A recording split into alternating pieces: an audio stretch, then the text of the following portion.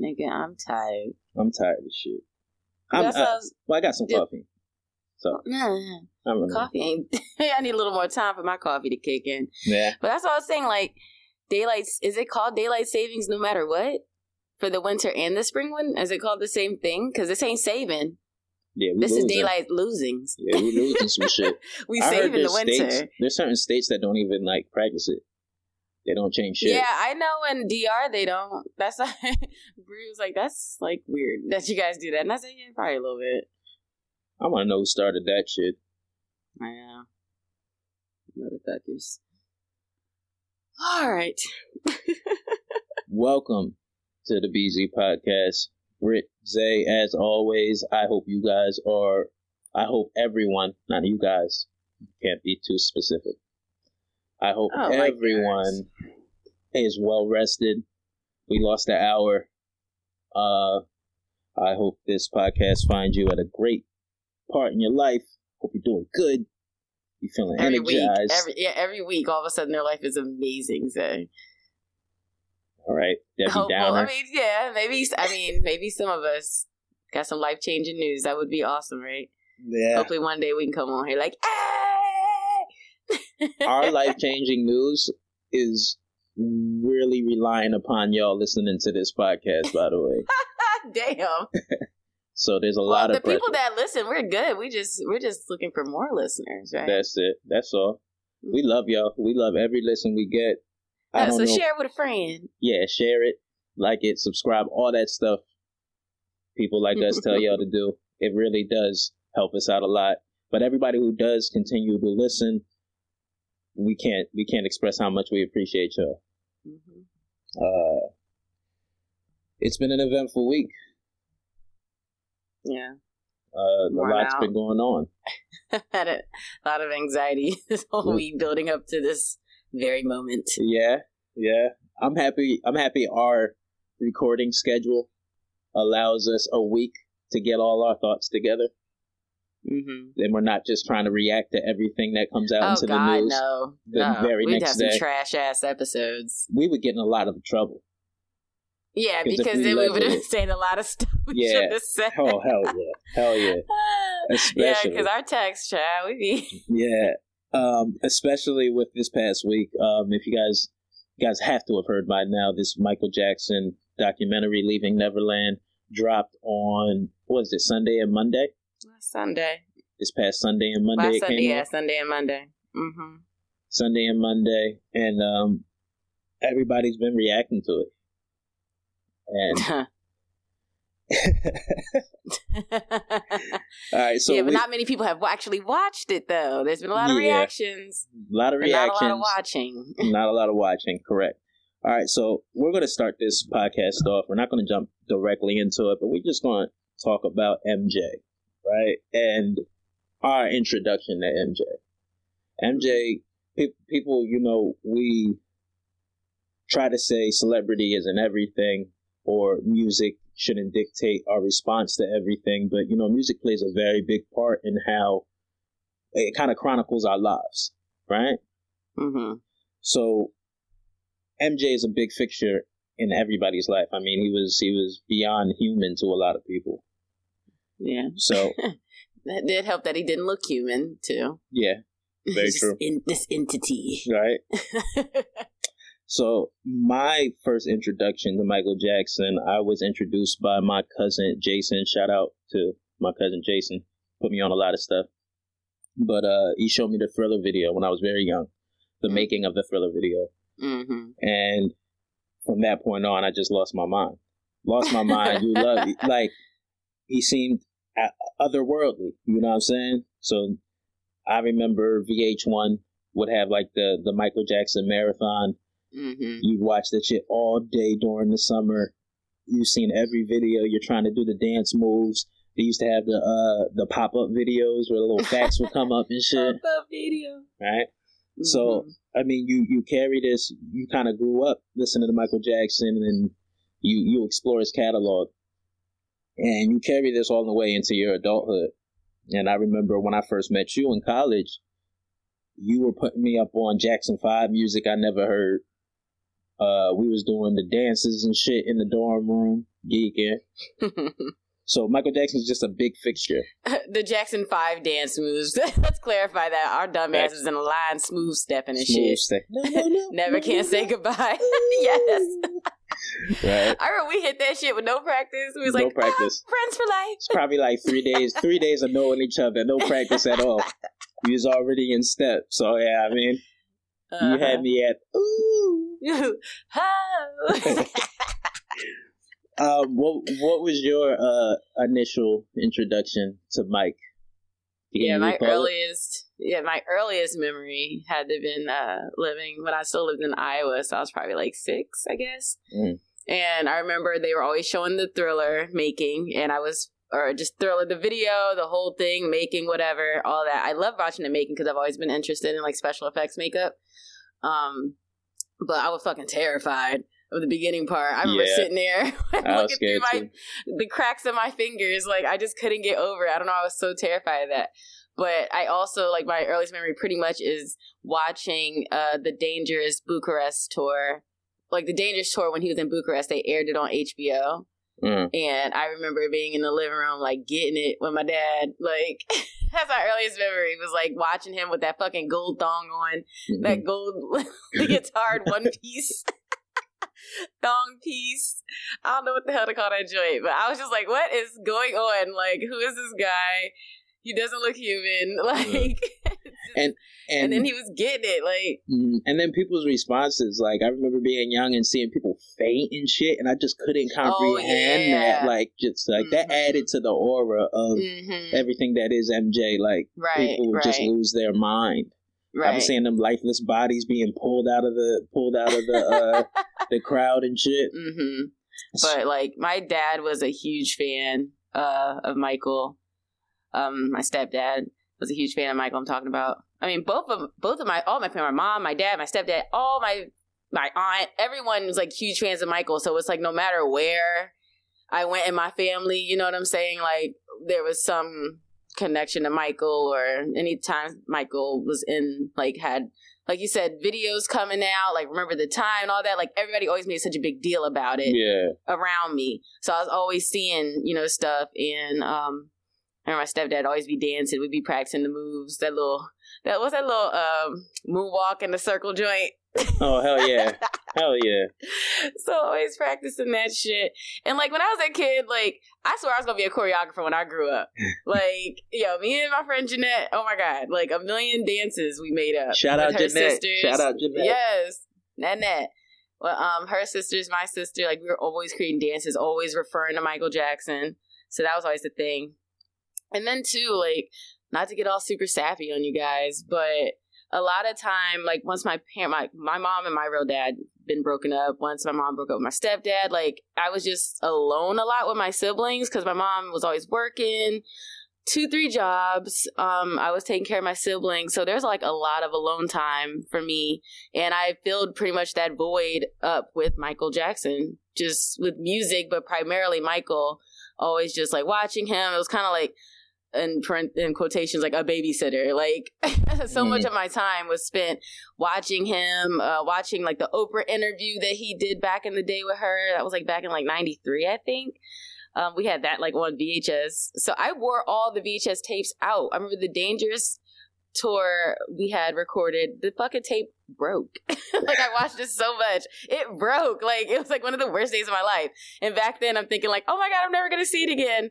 Let alone, nowadays we have YouTube. Yeah. Which is crazy. But back then I remember just being in a panic. And like you said, all the shit that would come on VH1, all that type of stuff. So Michael's just been like something I would always go to just keep myself distracted and find, like, I guess, my happy place.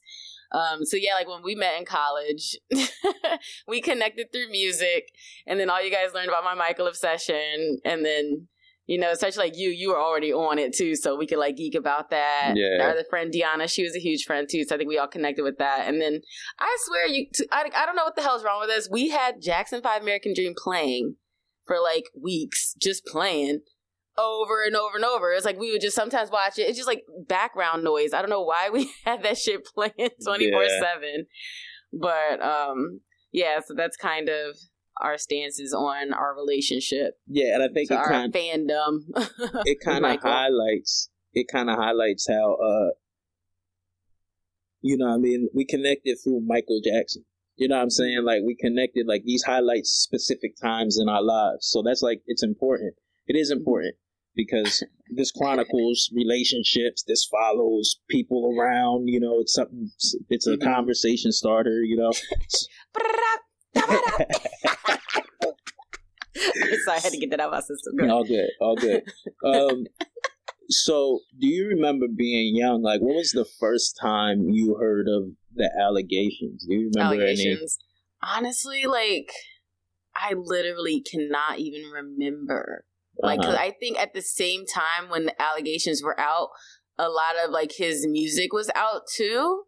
Mm-hmm. So I think I was, and I didn't have cable, too, growing up forever. So like I said, a lot of stuff I was watching was stuff that was recorded on VHS, maybe like my stepdad had recorded.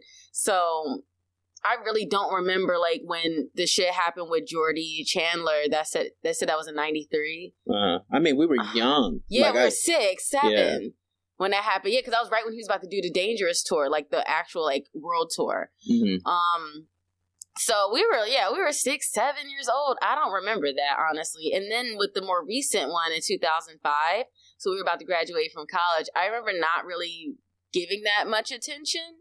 But I remember when he got off, my mom, like, was calling me. I remember I was literally going to a concert. I was sitting there eating before the concert. My mom's calling me like, Michael's not guilty. Oh my God. And I was just like, okay, whatever.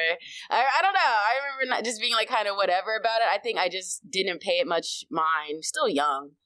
Not really paying attention to I think too because like R. Kelly had got off like a year or two before. So I think when the Michael one rolled around, I just really didn't even pay it no mind. Because I was just like, it's probably some bullshit. Yeah. Because the whole thing with R. Kelly had happened and I was just like, whatever. Yeah, I think we were kind of too young to comprehend how serious the allegations were. Yeah, that's how I'm looking at the adults like side-eye. Because exactly. Y'all was real present with all this shit going on.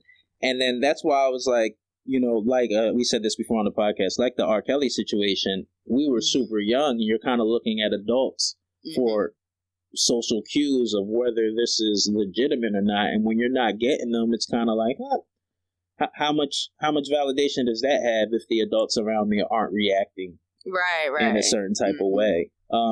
It wasn't until I got older that I started leaning, like just getting more information. I mean, I started leaning more towards, there's something there. There's something there. And only because like, it's not hard to not get accused of it. Now, I know fame and fortune and people coming for your money and trying to make a name, trying to get clout and all that. I know that existed, but even after the allegations, the first initial allegations happened, he's still in interviews talking about how normal it is or just to have strangers' kids in your bed. Well, that's the thing. He did that Martin Bashir interview, and that happened right before we got out of college. I remember that.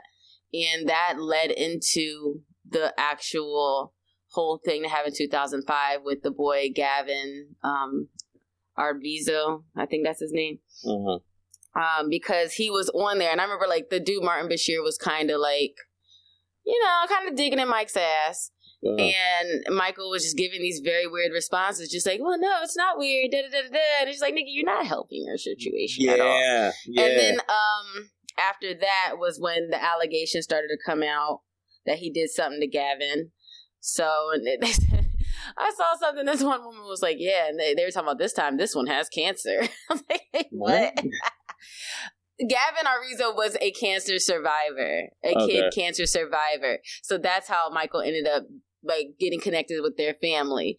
And the dad, though, he would start asking all the celebrities around him for money. Like George Lopez and Chris Tucker have gone on record saying that dad was asking for money, asking for a lot of money, and they had to like cut them off after a while. They're just like, hey, you know, is this for your kid or, you know what I'm saying? Like, you trying to kind of stick me up. And then it's been on record too that his mom had did numerous counts of fraud, welfare fraud, tried to sue JCPenney saying that the security guards attacked her, had her sons like testify and all this shit. So they have a track record of being a little shady. Okay. But like you said, though, at the same time, Michael does not help himself. He doesn't, and you at would think all with his behaviors. Yeah, and you would think after like the case that happened in 90. Yeah, you just wouldn't even. You wouldn't move. You would move a certain way. Yeah, exactly. You wouldn't move a certain way, but he was still out here holding kids' hands and shit. Like, saying he sleeps in the same bed with them. Yeah, and like normalizing that.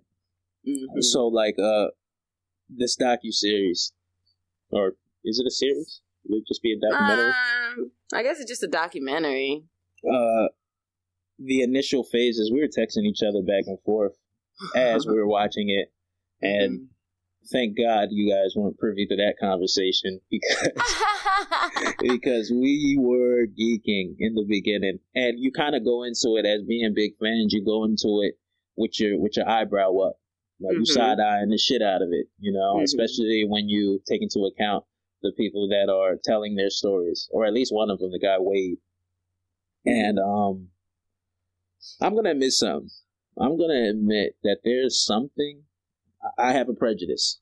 I have some unchecked prejudice because there's something about the victim being a white male that I don't know what it is. It just made me not take really it as serious. It was hard for me to in the beginning, we had to check ourselves. We was talking all shit, and I said, wait, I think it's because this is two white men that were being all ha ha ha ha about it. So let's drop that. You know, let that go. Try to look at it through fresh goggles, you know, because take it a little more serious. We're watching, you know, a couple weeks back, we were watching the R. Kelly one, and there was no skepticism. There was none of that. It was almost like, but I also think that documentary did a good job of getting testimony from. Yeah, I was gonna say there were way more. Yeah, there were way more accounts from different individuals. So, like, even watching this one, at first, I think the biggest concern watching part one was that everybody was just talking about him so nicely. Yeah. And it didn't come out till later because they explained the timeline more so in the second half.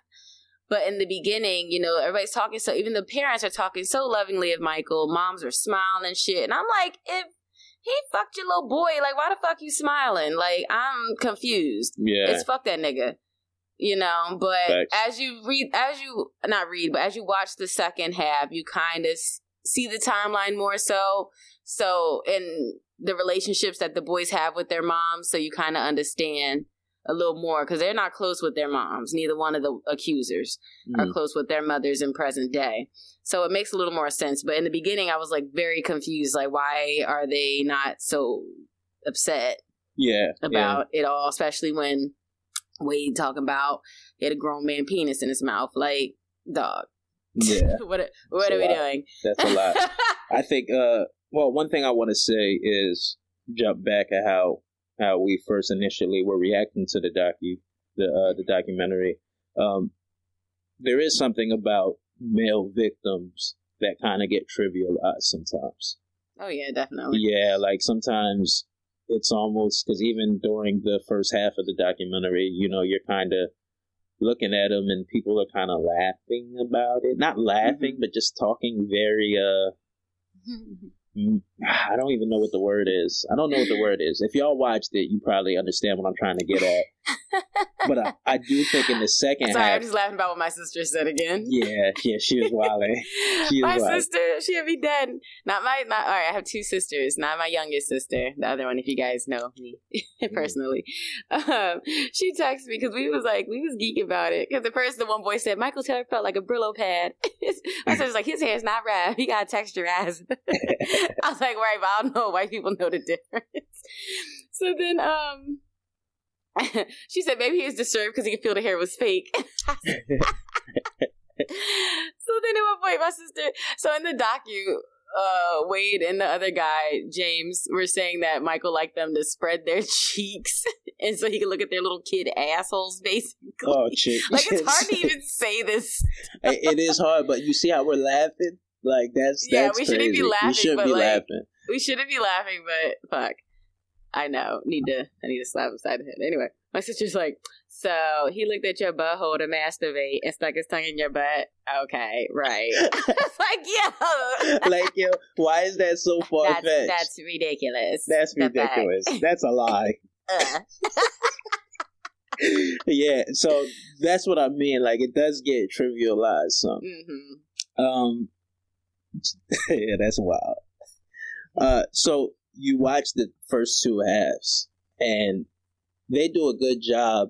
You know what I mean? They had the strings playing at the right time. You know what I mean? Like, awesome. You know, they set the mood right. It's a good documentary. Well, can I say real quick, kind of like the timeline? Go ahead.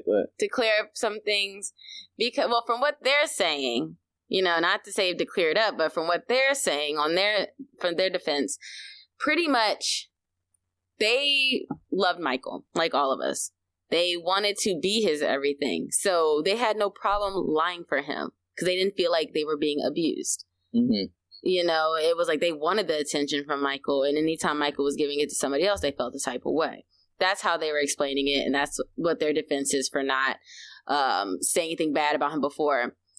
Because, I mean, I'm jumping around a little bit, but pretty much from like the whole Oprah thing, because we watched that as well, just so we can get all the info. Mm-hmm. You know, if every time somebody's getting abused, it's not always like forced or painful. You know, a lot of times the abuse is very sneaky and underhanded. You make the person feel like they're part of it. Yeah, we all know. You know, we all know what grooming is. Like, you know. Well, yeah, but I still feel like this was a very good way to really explain it, though. Yeah. Because anytime we're thinking, you know, child was sexually abused, it sounds like they're being pinned down and, you know what I'm saying, like really hurt. Yeah. And there's no participation from the victim.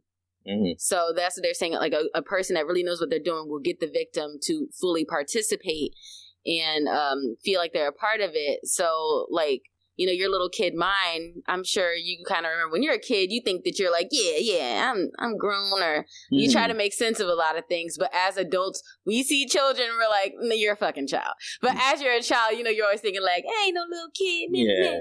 So I guess you are. So that was kind of why they stayed hush, because they still loved Michael and they still wanted to protect him. So the one dude, James Safechuck, I think he told his mom about it when he was like a teenager. Is that what he said? I think so. Yeah, so mom didn't find out till he was like a teenager, and he begged her not to say anything. Mm-hmm. And then he was kind of upset with her that, you know, he was even in the position for this to happen. But then he goes to say later that he didn't realize he was abused till Wade came out in 2013. Yeah, I mean... So I'm a little confused about that. But anyway, backtrack. So then Wade didn't tell anyone until pretty much around 2013. So from what he's saying, he's saying that he's been keeping this shit until up a few years ago. So he just now like told his family about this, and then like pretty much everybody's pissed off at his mom. They've all cut her off pretty much. Cause I was wondering why like she was still just being so about everything. That's like, oh, your family don't fuck with you and you're a little messed up in the head. Like she wouldn't watch the documentary. Well, she watched it, but she wouldn't watch the parts where he described what happened to him. But yeah, I'm a little confused about the James Safechuck. I can't really find shit about that nigga.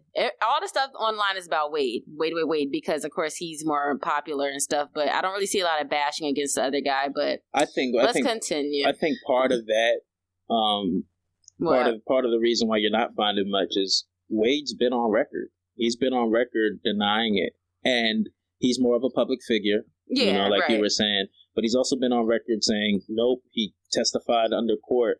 Mm-hmm. And the dude Safechuck, from what my understanding is, he wanted no parts of the first, like even going and testifying to defend him. Yeah, I don't remember if he ever even did for the first one. I don't think he did. I think he tried not to. All right, that makes sense. But still, at this point, I'm just looking for the MJ fanatics. Yeah. Like, I don't really see, because I've been like, all week, and especially leading up to like the past few nights, I've been like kind of borderline obsessing, looking up stuff. Yeah. To, you know, agree with the argument, to counter, just going back for watching different videos and docus and stuff. And I'm not seeing much about anyone saying anything about James Safechuck, like as far as bashing him or anything, which is just surprising, because it's like, Wade's not the only one. Like, but then too, I mean, a lot of people haven't watched it. Yeah. But I'm just wondering why people aren't really like starting to come for him too, because he's saying shit too. Yeah. But all right, so let's go on. So we watched 4 hours of the documentary, and it ends off with the Oprah interview. Mm-hmm. And the Oprah interview is done with a studio audience full of past victims of child molestation. I don't know if that one was, because she said she's done over 200 episodes about child abuse, because that's something she went through. Okay. And she said previously she did an episode where it's full of male victims, and then I think the current one was just some of them. Okay. I didn't catch that at first, but I had to try to watch the thing like three times. I kept falling asleep. So when I rewound one time, I said, oh, okay. Okay. So there was just some of the people from the previous one, but a bunch of male victims. So it's a studio audience, and they're talking about the docuseries, and they're getting a little more. You're getting their responses in real time. I do want to point something out though. With Wade, it was presented as if he was further along in his therapy with this stuff, and the dude Safechuck, you almost can, like you were saying, you were watching just his mannerisms on mute. Mm-hmm. He looked like he's battling with something. Yeah, that's it. But it's hard. Like initially, we were like, shit. You can tell this guy's messed up.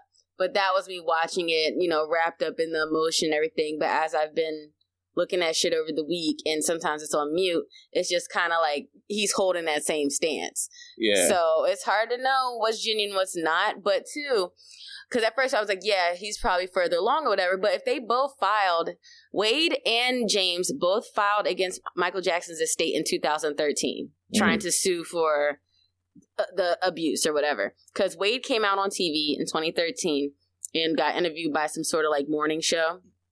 And he was saying, whatever happened to him, whatever, Mm-hmm. So then James Safechuck saw that interview on TV and then got in contact with Wade and used Wade's same exact lawyer and filed too. Yeah. And Wade's case was thrown out in 2015, and then James's was thrown out in 2017.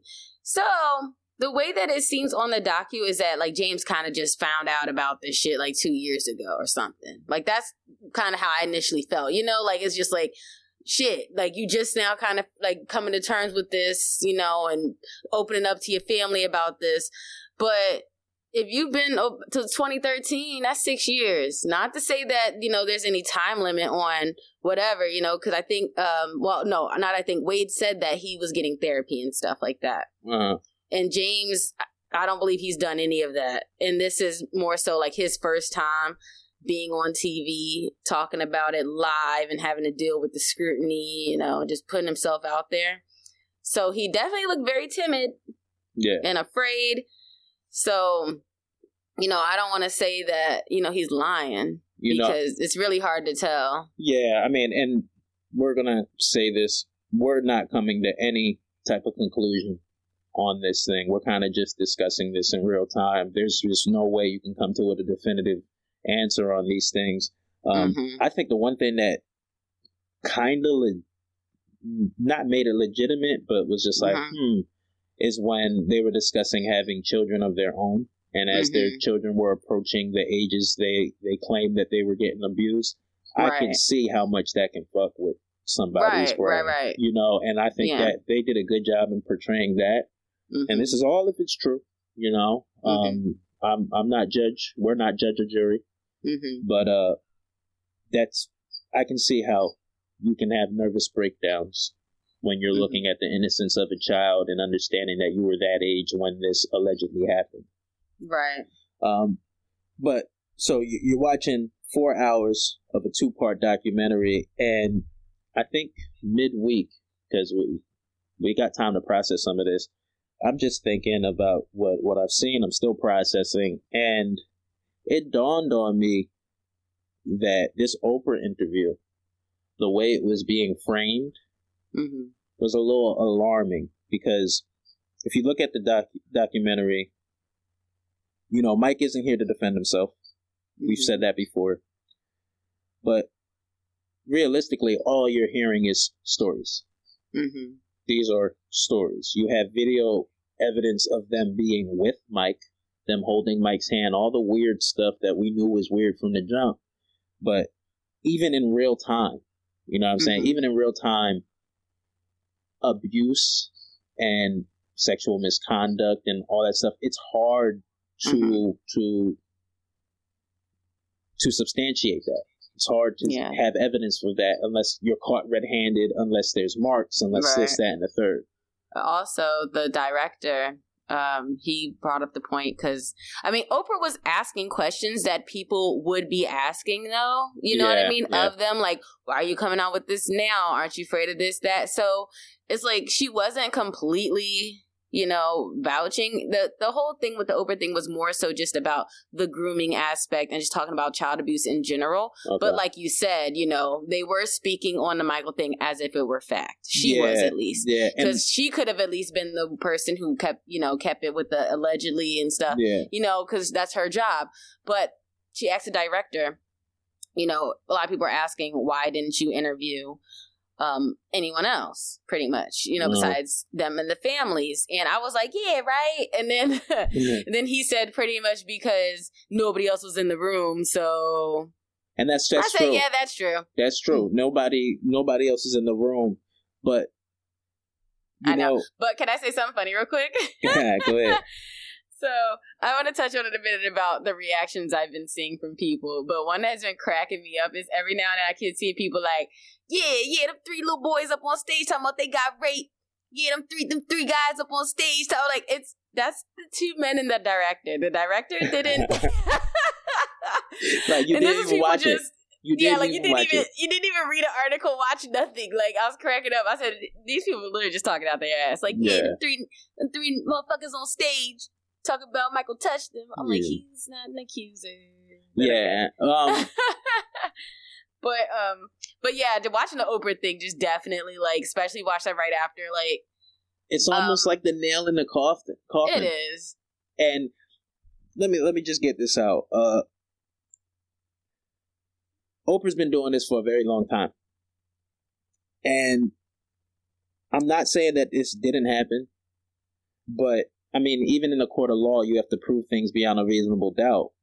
When you have a major news or anybody major, when they talk about cases, when they talk about things that aren't evidence-based, they are very choosy in using the word alleged. They're very careful with their words. Mm-hmm. And you're being asked to feel that this is legitimate, literally based off of stories and literally based off emotion. Mm-hmm. Michael Jackson was investigated by the FBI for almost 10 years. So you're asking me to say that this is fact after the Federal Bureau of Investigation couldn't find anything, but Oprah's cosign is supposed to just validate this. Right. And I'm not saying it didn't happen. I am admitting that these cases are very tricky in trying to prove.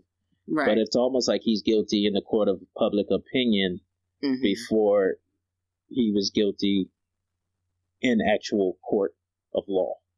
Right. So I just think it's interesting.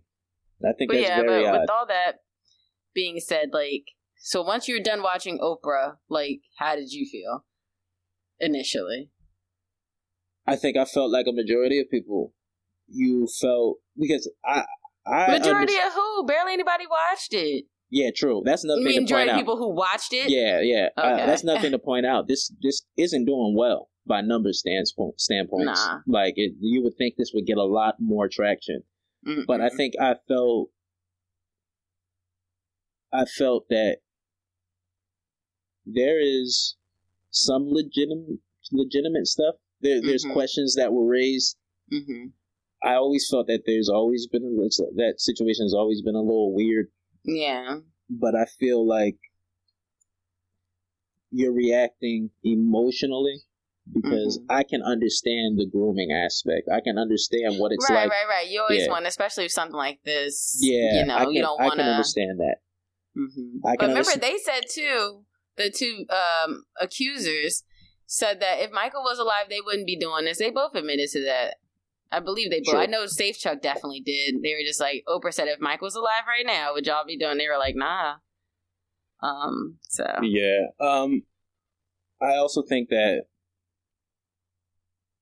on an emotional level, you tend to identify with victims, and I can understand what it's like to hold something in for a very long time. And have that very thing just tear you up, screw up your relationships. Like, I think a majority of people can identify with that somehow, some shape or form. Maybe not to that magnitude. But these are all things that force you to jump to conclusion, to say, yes, this happened. You know what I'm saying?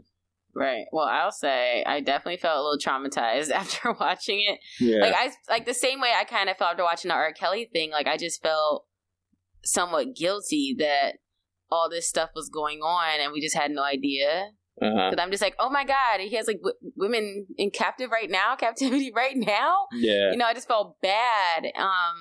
So the same thing with that, like, I felt so bad for the accusers. I'm just like, damn, like, this is terrible. Like, whole time, you know, you guys been living this tortured life off of somebody that we're just like have up on this huge pedestal. So I felt pretty like messed up. Like, I couldn't sleep right. Yeah. Like I had a little mini panic attack. I was crying at one point for like an hour because I was just like, I felt so betrayed, and I'm just like, you know, what the hell? Like, if this stuff is true, like, this is just my initial feelings because I just felt like terrible. Anytime, I'm very sensitive. I can't like watch murder stories. I can't watch anything. I love it. Oh no, I can't watch anything like that, or people like getting abused and stuff. Like, stuff really messes with me. So even like if I read articles like about people like when they like hurt their children and stuff, like I'd be a little fucked up like the rest of the day. Oh my God, did you see yesterday? What? What's his name? YBN. Yeah, he got his ass. He got his ass whooped by some New York niggas. Did you see his face? I think I saw it like briefly. His yeah, face he got is rocked. Sliced the fuck up. Yeah, man. It's bad. New York. I think that's New York niggas too. New York niggas be wild. I'm saying. Like, they took a razor to his face. Like, it's bad. His shit was leaking, like gaping. I was like, oh my God. Anyway. Yeah. So, but yeah. So then, like, so that's like, I'm saying that's my initial feelings.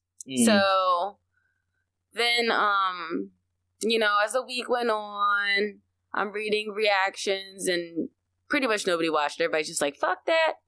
I'm not watching it. Yeah. You know what everybody's saying. I think it was funny though. Hold on, let me jump in real quick. I think it's funny. I'm talking about this with coworkers, you know, black folks tend to always jump to the go get somebody else. Why is it always black people to go get somebody else, right? And I'm like, yeah, I understand that, but we're talking about this right now.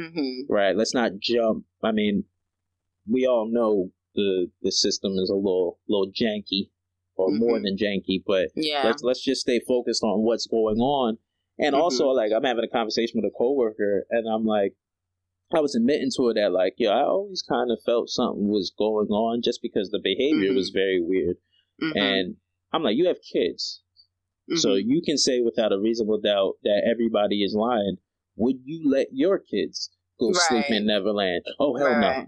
Right. Well, then you're doing some type of compartmentalization. Like, yeah. I will say, because you just reminded me of a point, I think too why after watching the Oprah thing I started to just be like, oh my God, is because a lot of the men in the audience that were coming out saying that they got abused before, first time they got abused they were like 15. Like, they weren't all little kids. Yeah. And of course a lot of them, especially I think boys and men are more, you know, prone to be quiet about things like that than girls and women. Very true. Especially if it's by a man that they got abused. So I'm just like paranoid for my son. You know what I'm saying? Like that with the whole grooming aspect thing, is because pretty much they make these kids and teenagers fall in love with them, or they hold some sort of power over them. Like, one guy said that the neighborhood cop ended up abusing him. You know, he's like, he got a gun. Yeah. You know what I'm saying? And he has power. So I felt helpless. So that just makes me worry about, my own kid.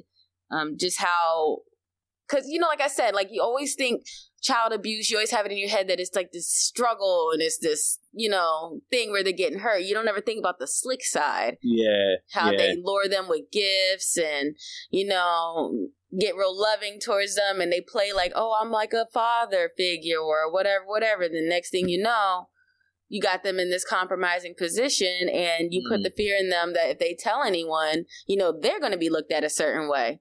So that just made me, like a little shook, like, ooh. Yeah, and how like he was saying how, well, I think it was both of them said how like Michael would say, if anybody finds out about this, we're both gonna go to jail. Mm-hmm. And that's because the guy Safecheck said he still feels like he let Michael down at the end of the Oprah thing. He said, even right now, he's like, I feel like I'm letting Michael down by doing this. Yeah, so, but what were you talking about? Reactions? Yeah, just reactions of people around. Yeah, so, but the people that I saw online, because I've read a lot of comments and stuff, people I saw online that actually watched it kind of sounded like how we sound. Like, fuck, I don't know, might be something to this. Like, anybody I talked to that has actually watched it can't fully defend Michael on it. Because it's tough after watching that, What? You did a little more research than I did leading up to this. Well, I've just been trying to find. YouTube is good for all the conspiracy videos and stuff. Not for long, apparently. I know, dicks. But anyway, I've just been like clicking on different things and hearing different ideas because that documentary was so, it's very one-sided. It's hard after watching that to not be on their side. Yeah. Yeah. Whether it's truth or brainwashing. It's really hard watching that and not be like, nigga, I don't know, man. Yeah, right? I don't know, nigga. He to the wind with that. But, oh yeah, remember like during the docu, they were saying like they used to get all these faxes and shit from Mike? Yeah. And they were showing the faxes. There's no proof that those were his either. That's what I'm saying. There's a lot of like, there's stuff no like that. There's no evidence. There's no evidence that he wrote those. Yeah. Okay, but anyway, like for one thing I saw, which I didn't even know about, was that Harvey Weinstein's case started this past week, right? I had no idea until you told me. Right, I had no idea about it either, and I saw somebody posted about it. So they were like, and that's Oprah's longtime friend. So isn't it real funny that she's involved with this whole Michael thing, and they've been trying to push to make it a thing all week, and it didn't the Michael thing has been a thing, but nobody watched it. Yeah. But at the same time, nobody really knows that Harvey Weinstein is going to trial starting this week. So that was kind of like, So then that got me to thinking, how the whole Gayle King and R. Kelly interview came out this week, and which seemed like a super duper rush job. There was like and for that to be like, it's like his first interview since all this shit happened. It would seem like it'd be like a prime time, more big, to get their ratings and all that type of stuff. Like there was no really promotion for it. And it seemed very rushed and thrown together. And it aired at like 7 a.m. Like, who the fuck on a weekday? Like, who's watching that? It was weird, I thought. But I think it's weird that Gayle King and Oprah are besties. And they're both interviewing these two black men that are, having these charges put against them. And that people are saying that it's a conspiracy, trying to take down the black man and all that stuff. I just thought it was weird that not these black two men. Oprah's interviewing Wade and Safecheck. No, I'm saying the whole conspiracy to take down the black man. How people are saying that, like, y'all trying to get Michael and Arca. I meant that. So I thought it was weird that them two were the people involved in this. You know what I'm saying? Mm-hmm. So I was like, that's a little weird. But, what else? But yeah, like I was saying too, like I was also trying to find info on people bashing Safecheck, which is the other accuser. And I can't really come across nothing. Not yet, at least. I mean, it's all centered around Wade. I think he's the bigger public figure. I know he's bigger, but still, there should be something. Yeah. But then, like, what I found, too... Oh, I forgot this part. I knew that's why I was hesitant. I knew I forgot to say something. So, one of the points I brought up to you, too, was...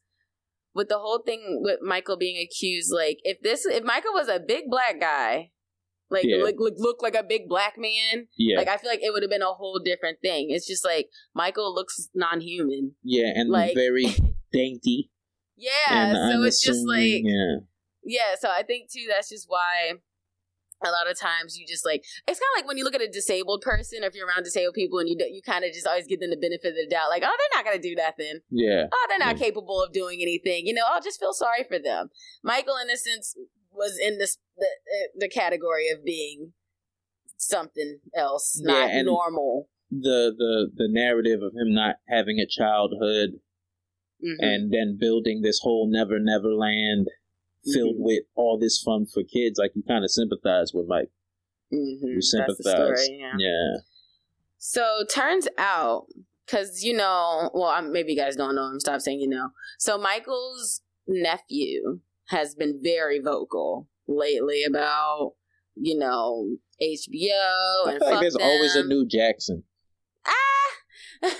Well, they actually had a reality show a year or two ago. Yeah, him and his brothers. It was I don't care to watch that shit. I was watching that shit. I was all up in the tea.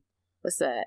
But so pretty much it comes out that Brandy Jackson, which I don't know which brother's kid this is, but it was Michael's niece.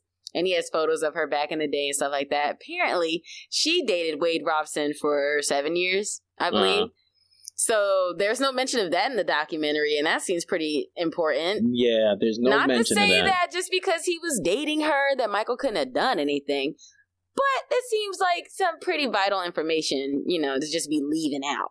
Mm-hmm. So from what she's saying, because she's been a little vocal lately in the midst of this documentary coming out, pretty much labeled him as a clout chaser and said that he said before, if I do this, I'll be relevant and things like that. And pretty much that whole scandal with Justin Timberlake and Britney Spears, the whole Crimea River shit, pretty much from what I'm seeing, Britney cheated on Justin with Wade Robson. And Wade was still with Brandy Jackson at the time. Mm-hmm. So that's whole scandal with that. And in the documentary, Wade brought up Britney, which was kind of random. And he said that Michael was obsessed with her. And that was kind of what? But you ain't say, you ain't say, you ain't say you cheated. You ain't say that you was up in them cheeks, Chad. But, so just to play devil's advocate, you have an ex who was cheated on by Wade Robinson coming out and saying that he's a clout chaser, this, that, and the third. So just to play devil's advocate, we all know people who get their feelings hurt will say things, but it is interesting that they left that out of the documentary. Right. So that got left out, and then, dang it, there's something else going on with his finances. Yeah, because he really hasn't been in the spotlight, not like that, not like how he used to be. Mm-hmm. So there was something that came out about his finances, so they were kind of alluding to that too, why he filed that initial case in 2013, and then that didn't go through.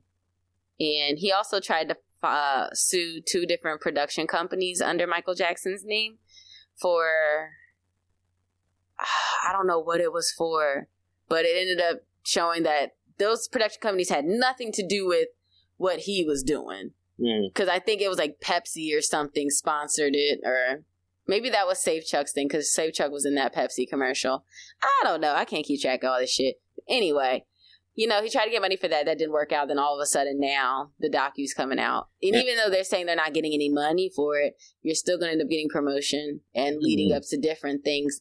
But there's no proof either that they're not getting paid. So there's no proof of that. Yeah, I think if I'm going into conspiracy theory bag, I find it hard to believe. Yeah, if I'm going into conspiracy theory bag, the motivation of money and the climate of just the social world now is you don't really have to have evidence. You just have to be convincing. It's not about the truth. It's about how you can convey your truth. Mm-hmm. So coming out now would be a little more beneficial than in the past. If you were playing conspiracy theory bag, would be beneficial more now because it's the court of public opinion and not necessarily that absolute truth. Once the allegations come out, it's that. You know, you just have to do a good job at selling it. Mm-hmm. So I wanted to look into, because I never really read about the previous cases with Michael, and it, like, you know, in its entirety, or really ever researched it. So I was like, let me read about these just to see, you know, what happened in the past exactly. Like I said, we were so young when it happened, so we don't really know. So with the first case with the boy Jordy, pretty much his dad was a LA, like, kind of like celebrity dentist, or just a high profile dentist. And he was also a screenwriter. So he wrote Robin Hood Men in Tights. That used to be my shit. I never watched that movie, but I totally remember it. He wrote that. He wrote that. And, like, Michael had previously met the little boy somewhere. I don't remember where they said. It was where super random. Like, I don't want to say a restaurant or some shit, but it's something really random. And then, like, Michael's car ended up breaking down or something, and he used his dad, I guess, was a part of some sort of car rental or something agency. And Michael ended up going there to get a car. Then he was like, "Oh, my son loves you." And they called to bring the kid down, introduced to Michael, and that's how their relationship began. So the dad's name was Evan Chandler. So pretty much his dad was doing dental surgery on his son, and he used an illegal chemical, or whatever you want to call it, to put him underneath so he wouldn't feel the pain. But whatever he used was, like, not something you should be using for that. I can't remember the name of it. But whatever this chemical is, it causes people to, like, hallucinate and say just, like, random shit. So that came out, too, in court. And he was kind of just like, I just gave him a little bit. But it's like, you're not supposed to use that for that. So he said that's when the boy first made the, said that Michael did something to him. Mm-hmm. But also it said that Evan Chandler, just the dad, also was behind in child support, $65,000. And he was looking for a come up. He said, "Oh, I can work this," you know what I'm saying, with Michael. I don't remember where they got this information from. I'm just saying what I remember watching all these different documentaries. So, and he wanted to try to get custody from his wife. So if he could prove that, you know, Michael was touching his kid, or he could say that, he'd also, in the meantime, he'd get money and be able to remove custody from his ex-wife. So that was his plan. Okay. So while all this was going on, like, him and Michael were going back and forth, kind of like, oh, Michael's like, he asked for a certain amount. Michael's like, no, like, I'll give you $1 million. They're going back and forth, like $350,000. They're going back and forth. So then eventually, I guess Evan wasn't satisfied, so he ended up, like, taking it to the cops. Okay. So then that's how a court case started to build around it. So Michael, this is when Michael was doing, like, the Dangerous tour. So he wasn't that old. He's maybe in his 30s, I guess, when all this was happening. So, like, it was 93. So Michael became, like, super ill during that time just because of, like, all the stress and stuff like that. And he was, like, trying to tour. Apparently he had, like, he saw the Pepsi deal at this time. That ended up getting dropped after all this mess. I don't know if you guys ever seen the Michael Jackson Ghost thing, but he did that for the Addams Family Values when that movie came out back in the day. They ended up dropping him from that, but he just still used it for his own personal thing. There's a few other things. Like, he didn't end up finishing the tour, like, because he got so sick. So they ended up settling out of court pretty much because it was just like, this nigga was, like, with the flu dying. And they ended up just settling out of court. But the DA that was for that case was also the same DA in the 2005 case. And they were trying to get it so it couldn't be the same person. But there was something that didn't forbid that, pretty much. So the guy came back because he was mad that it never went to court in the first place. Yeah. Tom Sneddon. He was kind of pissed that it never went to court. So it was like kind of 2005 was kind of like, all right, bitch, we're going to get you now. So they settled out of court. I think the boy got like $15 million. That was in a trust fund. The parents each got like 1.5 and the lawyer got $5 million. So Jordy's dad, Evan, tried to sue Michael again after this happened later in like 1996 because Michael released his History album and he was sneak dissing on that album. I never knew back then. What? Yeah, like he had a song about Tom Sneddon, but he called him Don Sheldon. Yeah, that song DS. It's about that DA basically saying like he had like nigga fuck you. Oh, I gotta go back and listen. I gotta go back and listen now. But pretty much they all made an agreement to not talk about it. Uh-huh. So Evan Chandler was pretty much trying to sue Michael, saying that you're talking about it. Saying he was talking about it, but that got thrown out.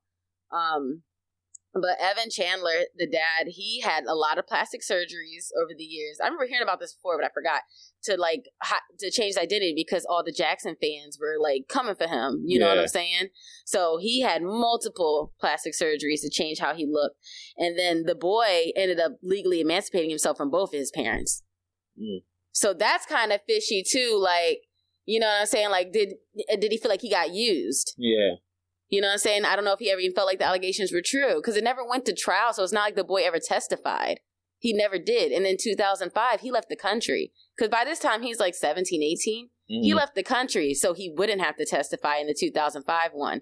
So we've never really heard what this little boy said, really. But no, I take it back because that's when, in 93, the first one, that's when they made Michael do that strip search. Or strip, whatever. They made him strip down and get pictures taken of himself. Yeah. And they said that the little boy described his penis accurately. Yeah, so that's a little side eye. Because I describe a dick like... but anyway. He's put a dick line up in front of him. That's the dick. That's the one.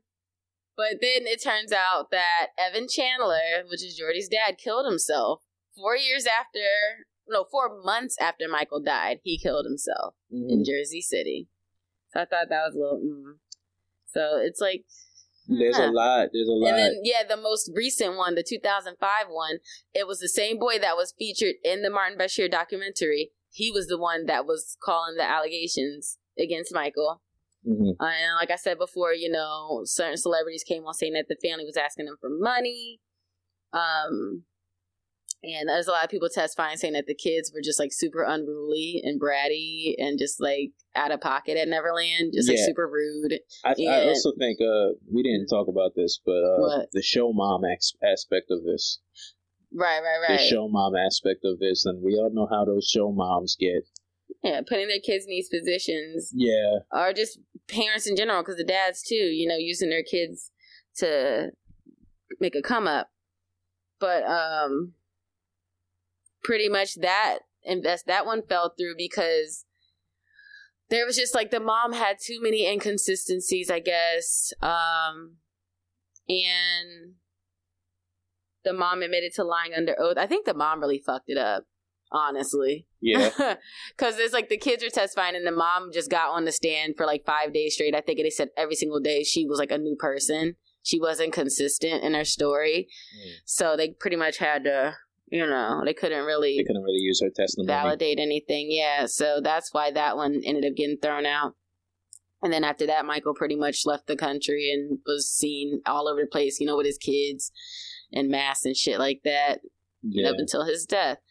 So it's a lot. It's a whole lot. It's a lot.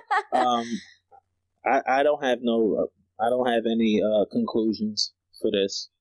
I don't think we're gonna get a conclusion for it, but I feel like a lot of people feel like there's enough evidence in quotes to make a judgment call on this.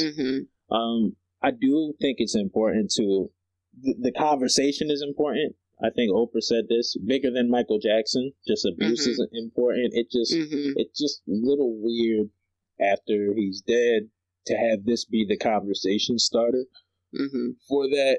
And then with all the things that we could recap in this episode, how you don't really get a definitive answer. Abuse is a very serious thing. And, you know, we might giggle or laugh, but you know, we do take it very serious, and as should everybody else. But, I feel like I just want to, right now, I'm just going to set it on the far back shelf. Because like you said, it's hard to come to a conclusion. It's only been a week. So like I said with the R. Kelly shit, like I'm just waiting to see what happens more so. I mean, the only thing really that can happen at this point is that one of the accusers will have to say that they're lying. You know what I mean? At this point, for it to fully be like, for sure. You know what I'm saying? Because, like you said, Michael's dead, and it's hard to really know. So, I can't be on, I'm kind of in the middle right now. Like, I can't really vouch for Mike because there's too many things that just don't make sense. But at the same time, I can't fully be on the accuser side yet, but I think I'm like 60-40. 60 on the accusers. 60 on the accuser? Yeah, I'm a little more on the accuser side because I'm just like, yeah. It's odd. Because after I finished watching it, I was like 100% fuck Michael. And then I've started to wind back a little bit after researching more. But I just want to not think about it and kind of just, because it's not like Michael isn't a part of my everyday life anymore. Anyway, I'm still a huge fan, but I'm not like a super fan where I'm thinking about Michael every day anyway. Yeah. So as of right now, I'm just gonna put it on the back shelf and just let it rest there. I'm not gonna be like jamming out to Michael or anything all crazy, but I wasn't even listening to his music before like that. So I'm just gonna continue to live on with my life and wait and see what else comes out. Yeah, I don't think we're gonna get anything, because at this point it's just story against story. You know, they had Michael Jackson's family, like you know, it's his nephew, his brothers. They're speaking to them, and it's like, yeah, they weren't even in the room. Yeah, like they weren't around. Weren't even at the house. Yeah, so it's their story saying, "I know my brother," and then it's Wade Robinson and Jimmy Safechuck. Just saying, recounting their stories. So we're just not going to get an answer on this, but I would plead with people just to, you can't, I don't know how there's enough information to come to a conclusion, so I don't know how anybody's speaking in so much certainty. And I hope we did a good job on this podcast with just kind of just presenting information. Yeah, just for you people, most of you guys probably didn't watch it, so. Yeah. I said that all shady. Y'all probably ain't watch it, so I'm just cracking up at all the people who are just like, yeah, fuck that. I'm like, at least watch it. Yeah. At least watch it. Just like with the R. Kelly one. At least watch it before you have such a strong opinion. But whatever, that's our society. Yeah. It's the court of public opinion, yo. Once somebody says something out loud for the internet to grab a hold of, it's a wrap. The internet. It's because of the internet. The internet. That leads back to our Activist episode. Yeah, go check that out. I don't know what episode that is, but yeah, definitely check that out. Activist. 8, I think, something like that. Was it 8? But yeah, just people with limited information presenting their thoughts as fact on the internet. No research, just full opinions. Yeah. Please just take time. Take time to come to your own conclusions. Yeah, I mean, it's okay if you want to say something, but I've been people that just be like fighting, like, no, you're wrong. Yeah, right? You're wrong. Activist was episode 4, by the way. Oh, shoot, I was way off. Yeah, way off. That was episode 4? Yeah, episode 4. Okay. But I'm so glad this is done. I've been so anxious about talking about this all week. But that was before I did more research. Yeah. I mean, I was kind of excited to talk about it. I wasn't. Again, I'm just happy that we weren't forced to talk about it any sooner. And a week still isn't enough. A week still isn't enough. But I'm happy we ain't pushed record right after the Oprah shit. Because you probably would get a totally different type of episode. Yeah, you definitely would have. It'd been very extreme and one-sided. Very, very much. Because I felt bad, you know what I'm saying? Because, there is no proof. But I was just like, oh, fuck, man, this doesn't look good. Yeah, I mean, and then when you're hearing them talk about the actual physical stuff that happens, it just makes you uncomfortable. I'm uncomfortable. Very. Yeah. All right, man. All right, I think this wraps up this week's episode. I hope this wasn't draining. I hope this motivates y'all to go out and do your own research. Or at least you just feel like you have a little more clarification if you can't bring yourself to watch it. Yeah, for sure. And I hope we did a tasteful job on this. There's a few untasteful moments. But hopefully we kept it, interesting for y'all. Again, thank you for listening to the podcast. Stay tuned for the next episode. This is Britt and Zay. We love y'all. Keep listening, share, like. It goes a very long way. Put your peoples on. Tell a friend to tell a friend. I got actually one last question before we dip. Oh, gosh. What? So can you listen to the Jackson 5 or what? Oh, I know, right? I know. I don't know. I mean, I would say yeah. Yeah. But I'm gonna just stay away from it though. Yeah, it's just a little Michael. I feel like my little shuffle all of a sudden. Yeah. Oh man. All right, y'all. Take care till next week. Yes. All right. Peace. Peace.